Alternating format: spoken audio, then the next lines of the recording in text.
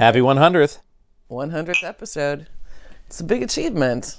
It is. We started this journey, 2.5 years ago? 3 years ago now, almost? It's 3 years ago. It's because the first part of this I was having a lot of scotch, so I can't remember if it's 2.5 or 3 years ago. But, I know. 100's a big episode, and our producers got a real treat for us today. So we have a surprise. Yeah, we're going to be watching. We're going to be surprised. Thanks, Max. We're going to be watching highlights of the last episodes or the seasons. I think you've assembled 10 episodes which had some good dialogue and interesting moments. So shorts, and Max, our producer, is going to show them to us, and we're going to react and either be embarrassed or talk a lot about it. So that's going to be fun. Let's see. Yeah. We've had a lot of interesting things to talk about. Roll it.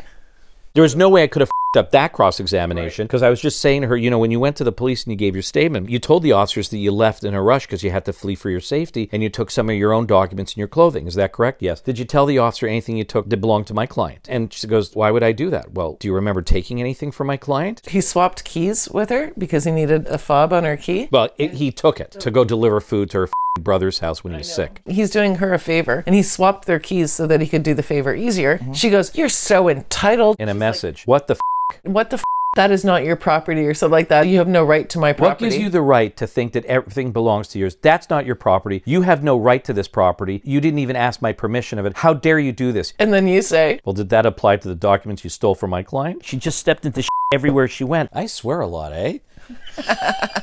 That's what I mean. That was a good one. Yeah, I know. And, the nice How thing to is, catch a fabricated allegation and just keep going and going and going. And she just played right into it, too. And that was one of the great things in that case. The judge really got it because that attitude came across in the way she answered questions. And whenever you caught her with something that was really inconvenient for her, she just played stupid. Like, I don't know what you mean. That is one of the perfect episodes about one of our premier cases where we won. We were able to establish that our client, through expert evidence, had actually suffered complex trauma as a result of the abuse by his wife, ex-wife, who was the complainant. But it's a perfect example of when I get on or you get on for when we say there are false allegations, people make false allegations of sexual assault. This was somebody who was going after money and was scorned and angry, all those myths they talk about. This was the perfect case that we had in the last year. Mm-hmm.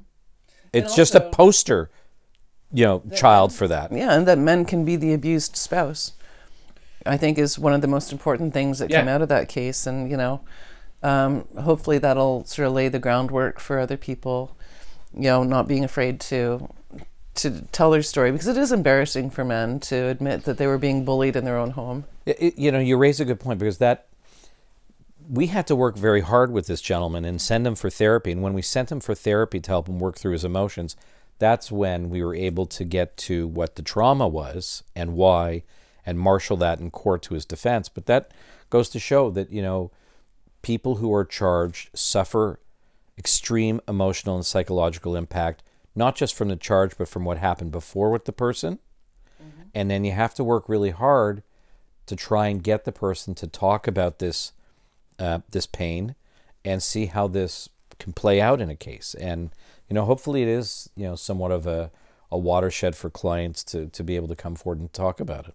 I know. And, the transformation in him from when we first met him and because of the therapy, it was just amazing, because he couldn't defend himself. He was afraid to disagree with anything. He was completely spineless. He said, I remember telling him, I'm afraid for you. If you get another relationship, you're not going to be able to have a healthy relationship. Yeah.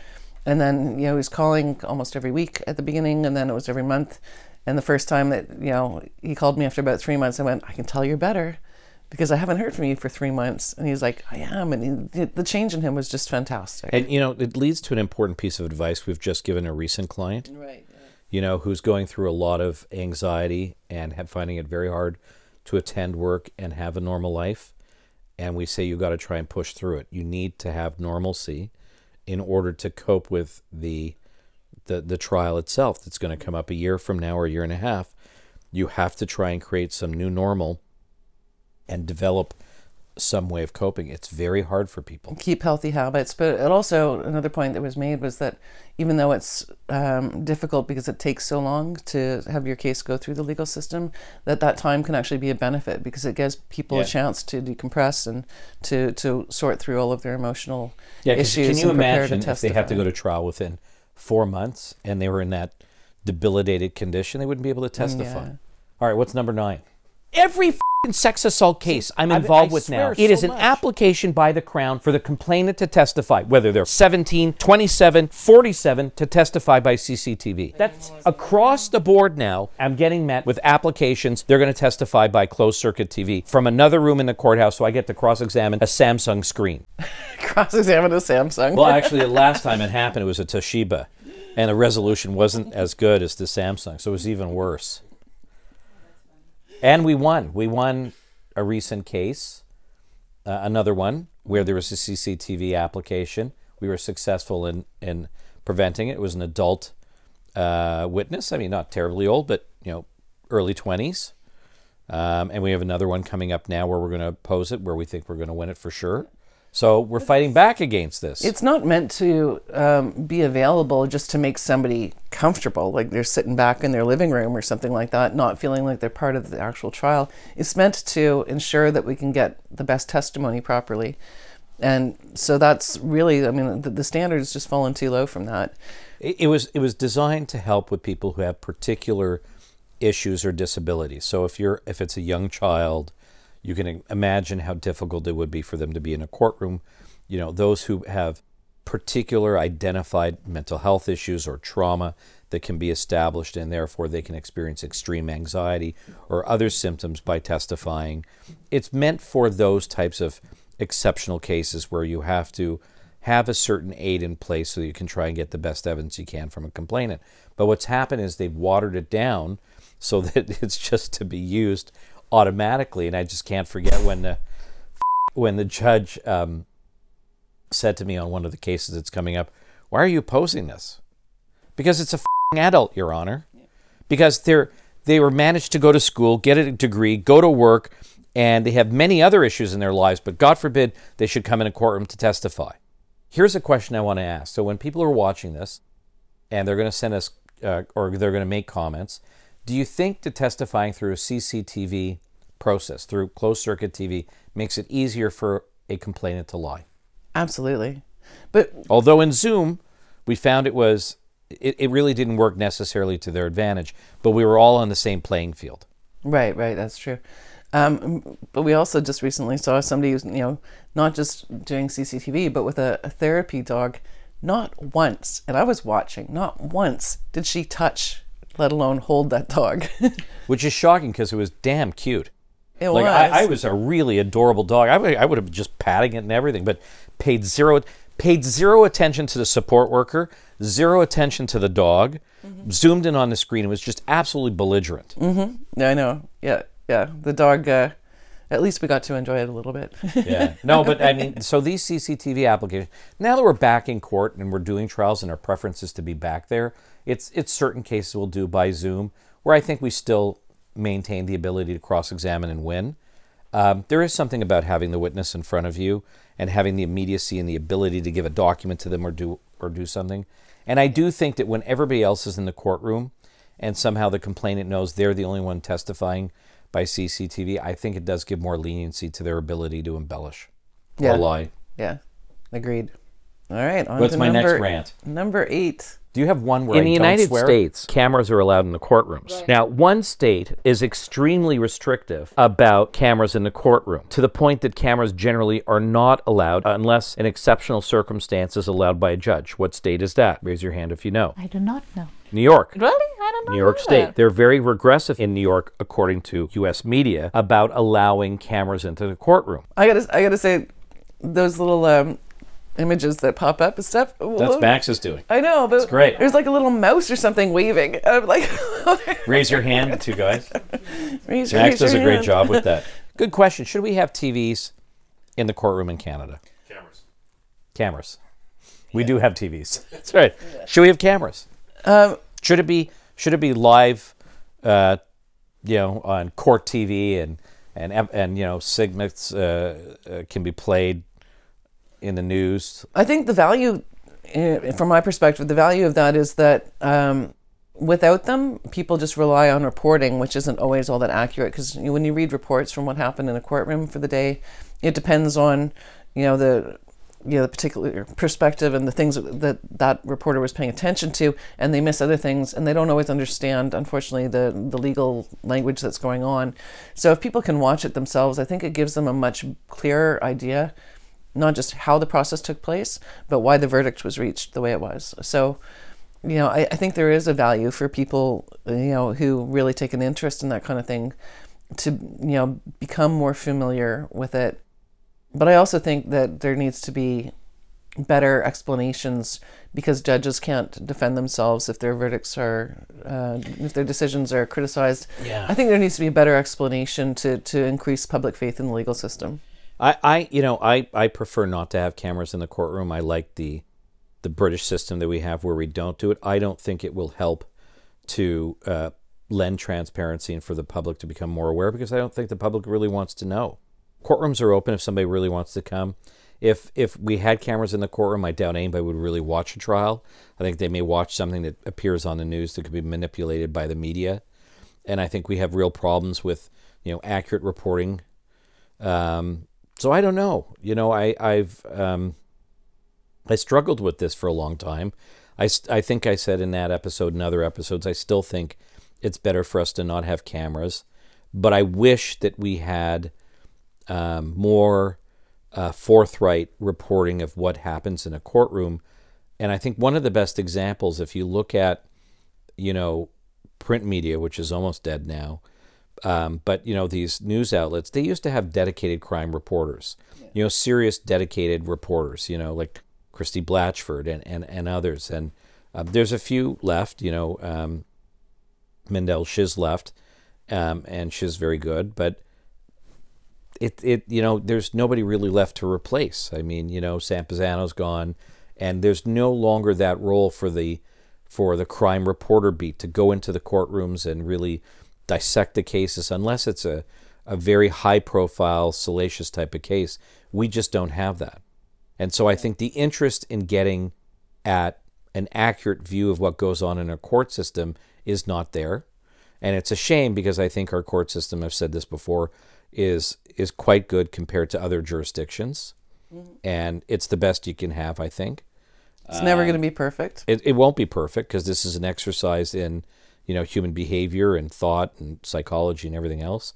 But I just don't think the interest is there. That's what disturbs me. I think generally the interest is just to, all over something just because it fits a particular narrative. And I don't think cameras will make a difference. Well, that's why I think, the shows where people are getting arrested and stuff like that, they're really popular, because people like watching other people get in trouble. They're not so much keen on seeing, a proper... Yeah, no, I mean, it's reality trial. TV for them just to... I mean, sometimes it's interesting just to watch the interrogations from our perspective, right? Those can be quite fascinating. But we're in the industry, I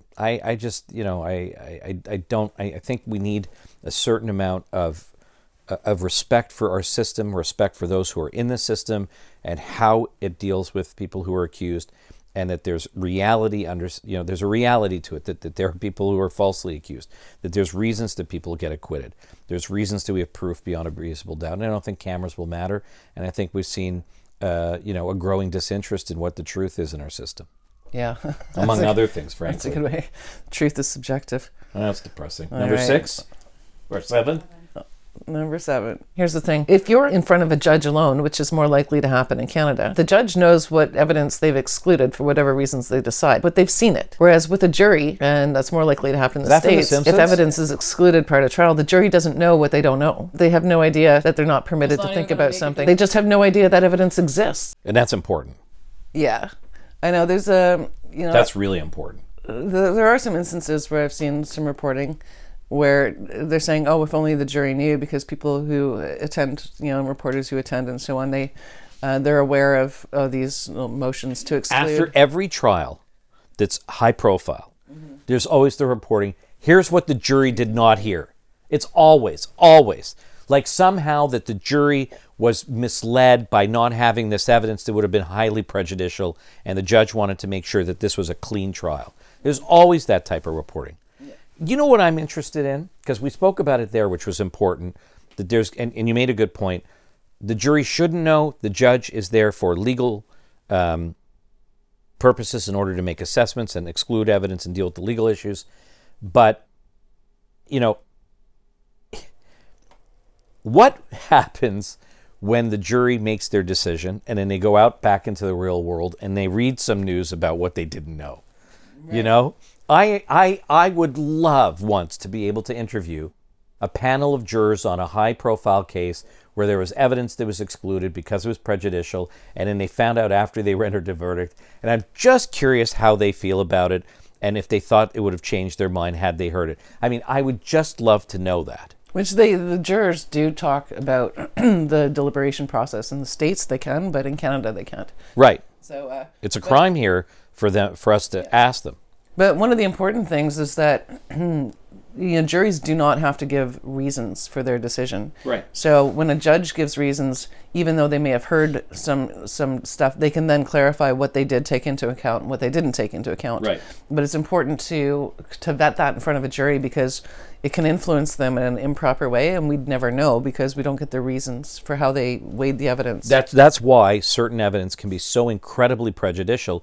You'll have no idea why or how a jury renders a verdict and how they use certain evidence, and that can be very dangerous.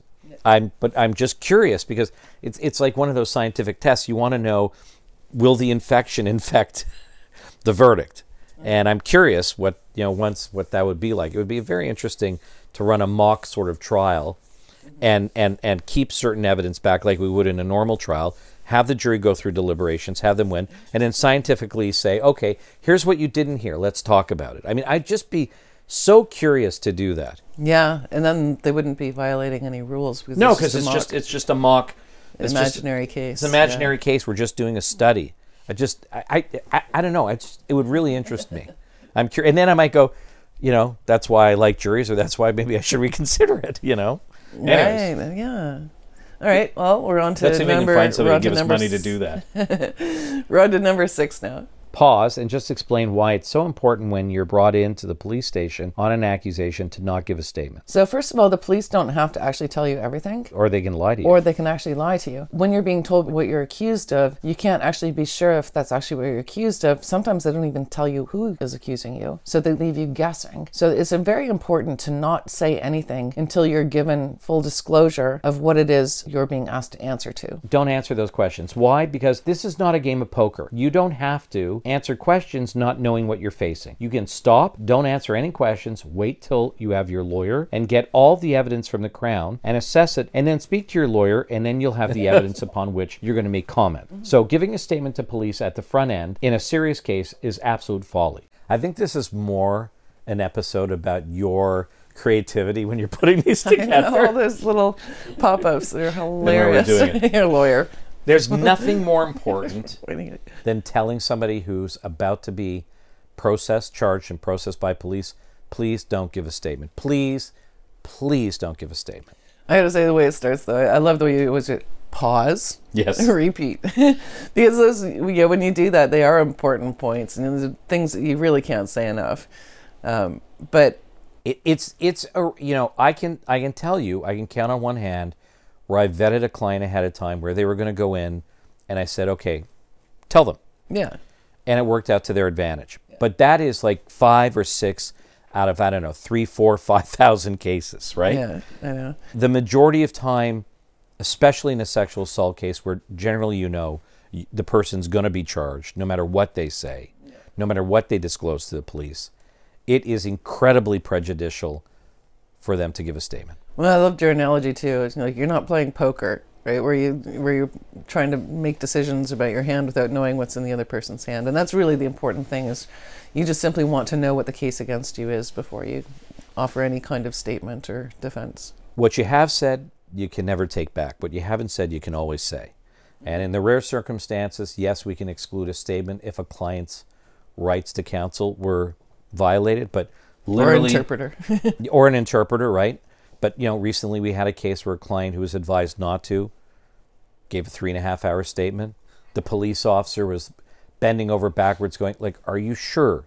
Because you spoke to your lawyer and your lawyer specifically told you not to answer our questions and give a statement. Yes, that's true. My lawyer told me that. Okay.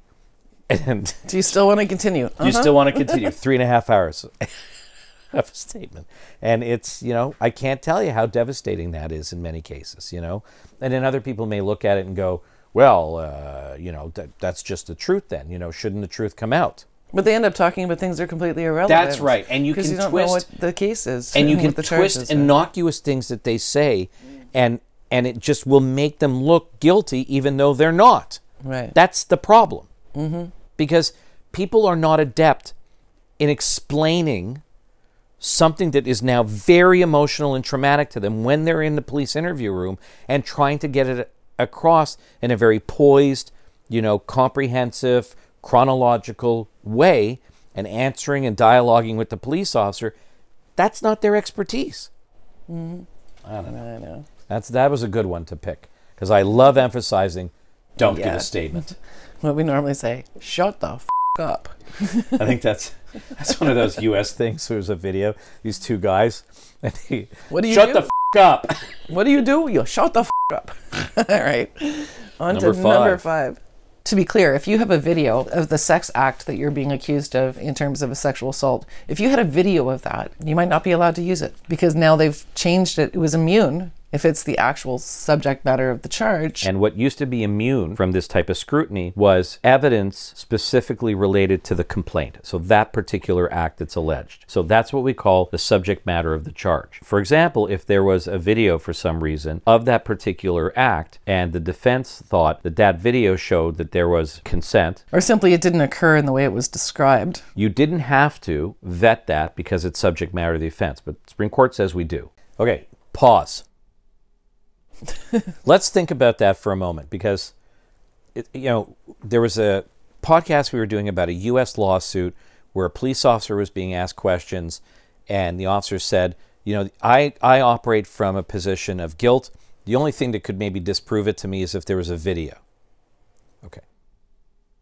There's a case now where if you videotape a sexual act without the consent of your partner, with the knowledge, yeah. With the knowledge and I guess consent, right? Because if they acknowledge it, they would have to agree to it. Right. You could be found guilty of sexual assault. Right, yeah, because it's qualitatively different. It wasn't even voyeurism. They actually called it a sexual assault. They did. Yeah. What's the name of that case? Because you've taken me off guard. But it's a recent case where it was a much more notorious situation where the accused videotaped and then put it up on social media. Well, that's a different charge as well. That's the problem that we had with that case when we mentioned it wasn't that he was charged for having done so, but that he was charged specifically with sexual assault because that changes. That's right. What an actual assault is. Because there's offenses under the code of sharing, without consent. Yeah, so there are offenses where you can be charged with sharing intimate images or videotaping and sharing it. You can get a significant sentence. There's also voyeurism. There's other charges. But this specific case resulted in a finding of sexual assault because he had videotaped the sexual act without the knowledge and consent of the party that he was having sex with. Therefore, it vitiated the consent, or I forgot what it was, but it changed the nature of it. Yeah. But so just think about this for a second. You're accused of sexual assault. You videotaped it surreptitiously because you're paranoid about having sex with people and being accused, okay? So just so happens on this occasion, this person went to the police and said, just think about this. That they were sexually assaulted. The client comes forward and goes to the police and says, I videotaped the whole thing. Mm-hmm. I just did. Why would you do that? Well, I'm nervous sometimes. Here's the videotape. And it shows enthusiastic consent, okay? Right. It completely contradicts the complainant's evidence. But you still get charged. But you still get charged with sexual assault because you did it without their knowledge and consent. And before this case, even we already said that videotaping something just for your own protection can end up resulting in an extra charge. So even if they don't call that videotape a sexual assault in itself or vitiating consent, that you could be charged with voyeurism or something to have an extra charge laid on you just for the fact that it was videotaped. So it's fraught times, I'll tell you, fraught with danger on every level. That's an important point to revisit too. There is no exclusion in that case if you simply had it as security footage for your own purposes. Right. Yeah. There wasn't. That case has to be. Boy, Thanks for bringing that one up because it just brought out in my mind something else. It's like, because I remember that episode we were talking about. Well, what if you have a videotape of it and it exonerates you? Well, now you can get f***ed over anyways. Yeah. It's like there's no way to protect yourself. Yeah. It's scary times. Scary times. All right, we're on. Okay, you know what? When we come back for a 101 episode, I want to pull that case down and see if there's any exceptions in there for that. So we're going to come back with that. Yeah. That really bothers me. See what the reaction's been, if it's been cited. God, I needed Scotch tonight for this one. Okay. on to number 4 in the countdown. Max, good selection so far. Mm-hmm. In the car on the way to court, his mother's telling him what he should remember. And he's so innocent, he says, I didn't remember that memory until she reminded me of it. Because the memory never existed. It never happened. I knew. The moment I came out in examination in chief, I think the judge, the whole courthouse heard me groan. It was implanted. So when cross-examining him, I said, your mother spoke to you. And it came out that the mother, on the way to court for the first day of testimony, had specifically instructed her son to give this evidence. It was not in his statements to support the daughter's statement and her own. And he said, these were the memories that I did not know I had until my mother told me I had these memories. Understand what we just said. Okay, so you know what? There's a case that's driving me crazy. Okay, we finished the case. We're waiting for judgment. That was a situation of a case where it was clear parental alienation. The husband had said, I wanted a divorce. Things weren't going quite the way that the complainant wanted. He gets charged with all sorts of sexual assault, domestic violence, and then sexual assault and violence against the children. The children were clearly influenced by the mother. Clearly. The daughter was indoctrinated by the mother, and he was alienated from both children. Mm-hmm. Thank God for the son, he was young and innocent. Innocence. Yeah. What was the other thing that he said that was so funny, and everybody laughed in the courtroom, was that he said his mom asked him if she would live with him forever, and he said, I don't know, because when I get older, I might want to do something else. Right. Because the mother was saying, the mother had specifically said, I don't know if I could ever live without you, right? Mm-hmm. That was at the time of the separation to try and, emotionally bond the children to her, to emotionally manipulate them. But we had a case recently where it's another parental alienation case where the daughter, who's older and very intelligent, has alleged sexual assault that's historical from the ages of about 6, 7, and 8 and onward. But you know what was interesting about that case?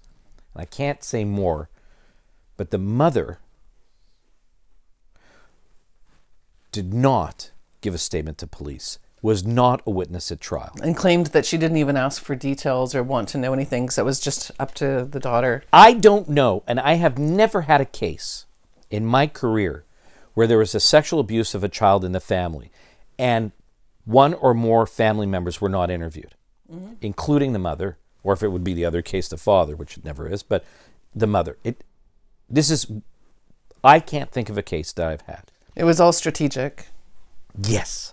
And that made it extremely difficult to get at the heart of the parental alienation. Because there's just so much this mother knew. There's this pile that we have where we can just cross-examine and show the influence and the parental alienation and ultimately the lies. And we couldn't get there because that person wasn't interviewed and they didn't testify. Also in that case too, that bothers the hell out of me because it's so easy for a judge just to gobble up an allegation with a child victim, allegedly a child victim, because they're vulnerable and all this other stuff that we can't do, presume about how children behave and how they recount evidence, and of course, if they get the frequency or the timing and all this other stuff wrong, even though it smells badly, it can create such incredible wrongful convictions. There were, I think, fairly important statements that were offered to a court for the purpose of mediation, that we couldn't end up accessing either because it was all covered by mediation privilege. Settlement privilege, yeah. Settlement privilege. So, these were things that were, and I just mention it because there are a lot of people going through family court who then have to face criminal allegations, and they get so obsessed with everything being said in family court, and they don't realize that it's a whole different ballgame, and that it doesn't really matter what's filed there. It doesn't necessarily mean you can use it. Yeah, I mean, there's a lot that you can. There's a lot of pleadings that are public. They're public documents. You can use them. There's transcripts of discovery you can use, but there are certain things, depending upon what you engage upon, if it's arbitration and mediation, which is for the purpose of settlement, there's a privilege that attaches to that, so that won't get in. And there may be certain other instances where you can't use a piece of evidence from the family court, but generally it provides a robust sort of area of evidence that you can use. But when people are highly manipulative in a parental alienation case, man, they can cut corners. And, that's one case where we'll see. But I mean, I think those cases are just ripe for wrongful convictions. Absolutely. Depressing note to go on to the next. But here we are at number 3. We'll probably revisit that later on in an episode. So, number 3. If she was taking a shower, he was not allowed to knock to say, "Can I come in and use the toilet?" It's one washroom. It's a small condo. She would get angry. She even admitted this under cross eventually. So he'd have to text her, like she has her phone while taking a shower. So he often, in the messages, he said, "Okay, I can't reach you. You're in the shower. I'm going to go downstairs to the gym in our building and use the washroom there to go take a pee." Not kidding. Not kidding. Talk about coercive control, eh? I know, and that ties back to an earlier clip because it was the same case of this spouse who was being abused by But not the only one we've seen. The woman. No, I know, but that's, the craziness of that having to all actually go down. It was like quite a few floors too. They had to go all the way down to the central gym area so that he could use the washroom because he couldn't use his own. And we saw some of those text messages too, like how long are you going to be? Like he was so scared to even text. But here's the core, because we see the movement in Canada to create criminal code offenses for coercive control. Mm-hmm. Okay, and that's manipulation of money. Keeping track of where the person is going, any type of coercive activity. It flows both ways. And there's difficulty in trying to, really distill what evidence is appropriate or meaningful to prove that type of allegation. So I think it's going to be fraught with all sorts of evidentiary issues, and I think it's a real challenge. But it flows both ways. This is not the only case where we've read text messages and exchanges between parties where the male, who is the accused in the criminal case, was highly manipulated and coercively controlled. And like that section that we were talking about, there were text messages that relate to those communications, which if you were just reading them on their own, they didn't actually mean anything. I remember the pretrial application to use all these messages too. Individually, each message didn't really say anything. It was the collective of the entirety of it where you just see this ongoing, relentless control over him. And of course his testimony was required in order to explain what they were talking about when he was texting her about using the bathroom. So putting all these things together, that's the real art and skill of what we do. You raise a really good point, because I was just on the phone with an intake, I think it was yesterday, who was trying to explain to me he had terminated with his previous lawyer. It's a sex assault arising from a divorce, and is trying to tell me, once you sit down and you talk to me about it, I don't think it's going to be a lot of work, and you'll see it's pretty easy, that I'm innocent. And I almost just hung up the phone.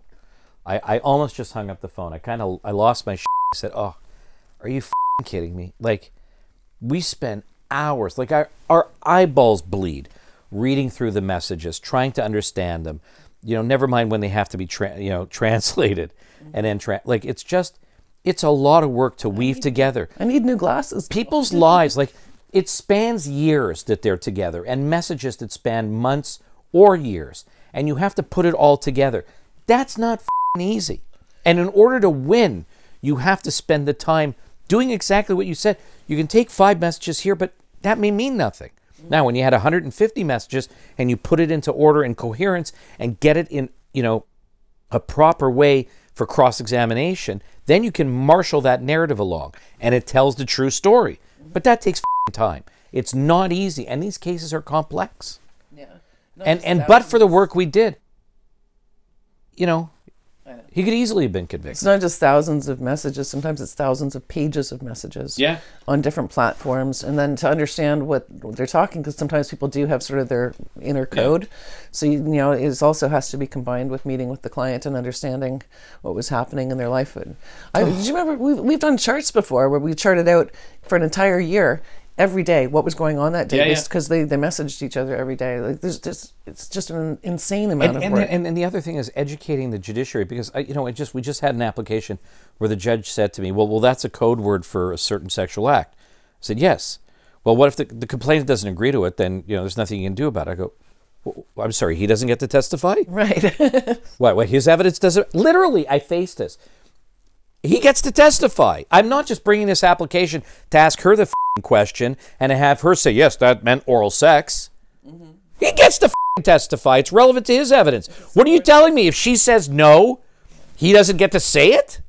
Right. We are living in up times with some of this stuff. I got to tell you, I always say that judges by and large are getting it, but our applications are like 40, 50, 60 pages long to get these messages in and to ask and to be allowed to ask these questions. And every so often you face these arguments back, like they're in this tunnel where it's like, unless the complainant agrees or says so, you can't ask more than that. And it's only, how is that relevant to whether she consented on this day? No, that's not the only issue. Well, we normally hear the phrasing is there's no air of reality to that argument because the complainant says something different. And it was like, well, there's an air of reality to testimony coming from any witness. But how far they try and drive? We keep seeing it repeatedly with these replies now. It just doesn't stop to some extent, where it's, if this is like a contradiction about the characterization of their relationship, how is that relevant to whether she consented on that particular night? Mm-hmm. And it's like, dude's credibility's at issue. Credibility is central to this case. If somebody mischaracterizes a relationship, that means they may lie about consent. Sometimes you have to basically almost slap the person sitting on the bench to go, read the case law. I know. All right, we're getting there. Yeah, I'm good. I'm starting to really enjoy this 100th episode. Keep going. We're on to top number 2. I'm going to fight you on this, Joseph. What I'm saying is legitimate. You have to own your own decisions. And I actually spoke to a woman who wanted to do the whole Me Too thing. Why blonde? And then she realized I was a groupie. I chose to do that. And she didn't make an accusation because she realized she was compelled to join the movement. Well, great for her. And then she owned her own decisions. Rock on. Great for her. But what I'm talking about is... If women are feminists, they own their own decisions. That's what That's what a real feminist is. We were going at it there, eh? I know. It reminds me of when we're sometimes drafting out an argument or a cross-examination. Are you kidding me? You think I'm going to ask that question? I wish we could record those. Those are hilarious. But yeah, I mean, I've made that point a few different times. I think it was just like, I didn't want to be interrupted because I kind of had this flow to how I wanted to express it, right? But no, that was funny, and we do have some really hilarious. But you know what disputes. But but you know what that. So like when you're trying to draft out questions, right, for a cross-examination, it's a creative process where you have to play through different scenarios, see how it fits with the narrative. And it is helpful to have a battle of opinions on it so that you can arrive at, you know what, maybe that doesn't make sense, or this really does make sense, or here's a better way of doing it. It comes out of a real debate, almost from question to question, evidence piece to evidence piece. And that's a perfect example. I think the heart of the point that I was making there too is that, like, we do have to take into account how the prosecutor is going to try and take the evidence and present it in closing submissions. And to do that really well, you need to understand what the feminist arguments are and what they say are myths and so on. And, ultimately that point too is just like, how is this empowering to women to say that they can't be held accountable for their own decisions? And, it's a point I'll make over and over and over again, because we were on a path to making women independent and making them strong people as individuals. And then now we've just seemed to have gone completely backwards, where they just, they're helpless little jellyfish who need to be rescued all the time. You're right. There's no agency. I mean, you've actually seen... You taught me that word, right? And I've used it in a lot of cross-examinations where I literally said, where's your agency in all of this? And I get this blank stare at me. What do you mean? It's not my responsibility. It's all his. And it's like, it's true. It's robbing many women, complainants, of any type of responsibility or agency for their own behavior. And what's so surprising is that some of the younger complainants who come out of this university indoctrination, and I could go on about that in other aspects, but I won't, they actually come to believe this bullshit, right? And that's just a way of life for them. That if I drink, it's that guy's responsibility to make sure that I have consent, or if I'm drinking, he can't have sex with me. Well, they're miseducated about what that means in terms of intoxication. It's miseducated, and it's indoctrinated now into a particular ethos about how sex is supposed to occur. Right. That's just the mantra that we're going through now. Mm-hmm. Yeah, and you know, I'm hoping that people get fed up with that and start taking more pride. That's what it is. Take pride in your life and in your. Well, I think the pride is where people, where things are confusing to somebody who's been in a situation, they may not come forward and call it a sex assault because they're like, well, maybe there was consent. I did. It's so helpless to look at the world that way. To be like, if you have no ability to control and make decisions for yourself and so on, then how can you make your life better? Because apparently you have no ability to participate in your own life. Like I just can't imagine being that helpless. So hopefully people decide that they want to be proud of themselves and learn to love who they are instead and we have blaming to keep, other people for their misfortunes. And we have to keep pushing the idea that there has to be agency in a trial. They have to fess up to it, and the courts have to recognize that. Here we are. We're at number 1. What's number 1? What do we have in store for us? Somebody can come 10 years later and accuse you of something. 10. We have a case 21 years. We're going to try. The poor guy is like, the guy's in tears going like, I dated her for like 5-6 months. We had a bad breakup. Now I'm charged. I think we should have a statute of limitations in Canada. It's ridiculous. Hey, all our American viewers, you have statute of limitations per your states. We don't. We just got retained on a case from 1983. A hockey player, former hockey player, nothing of extreme notoriety, but former hockey player, 1983. It's just unbelievable. It's so unfair to expect people to be able to, if 1983. If the person's going to account for what is like, no, I recall, then all of a sudden they're going to look like they're not believable because how the hell do you recall? Well, what do you do? It was like the Nygaard situation, right? Where he's testifying to say, some of them go back decades, and is like, I wouldn't have done that. I don't think I would have done that, but I don't particularly remember this person. Like, just think about that for a second. 41 years ago. And you have to go to court. What the do you do? If you're saying, oh, I remember exactly what happened. Yes, no, we met at the bar. We'd been dating for about 3 months, and I remember that particular night that we had a couple of beers together. Then we decided to go to a friend's house, and we went back to my house, and we talked, and that's when we started kissing each other, and we watched a together, and this is what happened. Uh-huh. And then they'll get cross-examined, like, how the I'm not describing, what we do during the weekends, but just kidding. But like, why is Marcy turning red? Now she's hiding. But like, no, but then you'll get crucified for why would you ever remember that? And well, it gets crazy. There's 80-year-olds who are charged. And your answer has to be because I've never dated since then. There's 80-year-olds charged with things from the 1970s. There's some guy in the UK who's like, it was in the paper because he turned 100 years old, and then somebody decided that this was the time to report. He tried to make a case that he wasn't, in a state that he could testify. And they said, no, you go ahead, 100-year-old. I get why, maybe even 10, 15 years ago, things were different. We denied, what was truly abuse. We didn't view things the same. But we have evolved significantly over the last 2 decades. Mm-hmm. Where I think where we've come to the point that if something goes back 4 decades, it's very, very, very hard to defend. It's highly prejudicial. There will be this natural instinct to believe the complainant. They can say in the media and other areas that, the Crown has a very significant burden in proving historical allegations. That's not traditionally something that they're successful with. And I'm like, what the are you talking about? Exactly how they talked. I know. Hi, I don't believe that. I think that when we get certain historical allegations, unless there's these insane inconsistencies. I mean, you can get a statement on a historical allegation. It's literally 30 pages long. It's got nothing in it. I know. I remember waking up and he was on top of me and I had been drunk and, he forced himself on me. He told me not to say anything. And then I didn't see him again for 30 years. And I ran into him at a bar and I remembered what he did to me. I'd never forgotten it, but now I have the ability to come forward and talk about it.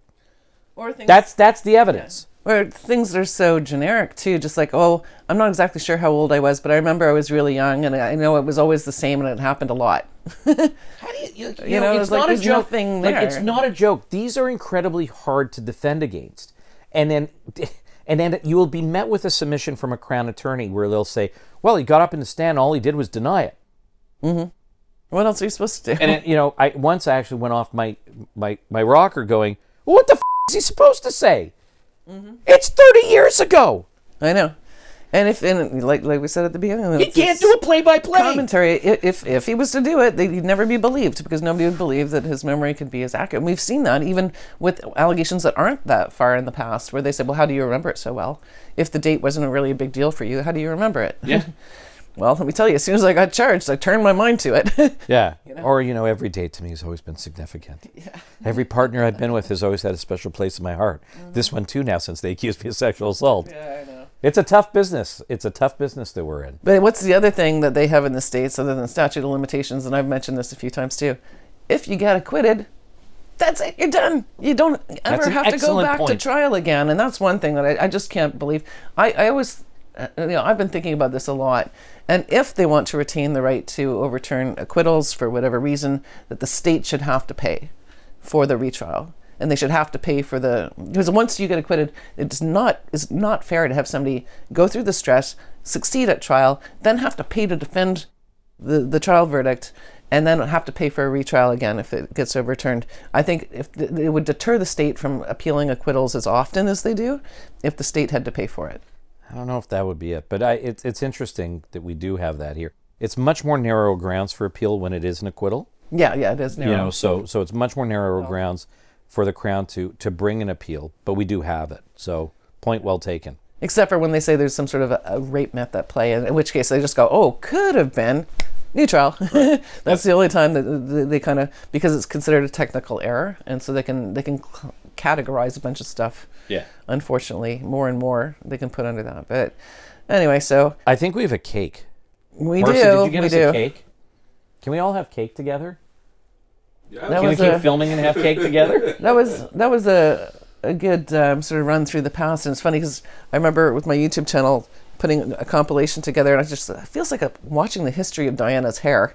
This one, it was pretty consistent. Yeah, it was pretty much mine too. My hair, I had some bad haircuts. I gotta tell you, I gotta get a little bit more coiffed in there. No wonder you're constantly fixing it. But before we get to the cake, I just want to thank all our viewers. Yeah. Thank our awesome our team producers. Here, our awesome producers for bearing with us and working on this very interesting project. It's very important to us. We've got a lot of loyal followers who, when we have it drop and people say hi, Phil says hi from, I forget if he's from Auckland or New Zealand or wherever, but, I'll remember when I look at it. But it's so nice to see that people come back and make the comments, and they're interested and they're engaged, and there's really great questions that come in. And so I'm very thankful to everybody who views it. I'm very thankful to our team. You guys are wonderful. I'm proud of what we've done here. I'm so proud. In fact, I wore a tux jacket with tails. I was asking you to take our order earlier. Cake time. It is cake time, absolutely. So thanks to everybody. Don't forget to Can you show the cake to the camera? Comment, subscribe, share. Yeah, let's show it to the camera. And don't drop it. I'm not. It looks yummy. Is there chocolate inside? There's no chocolate. Wow, that's unusual.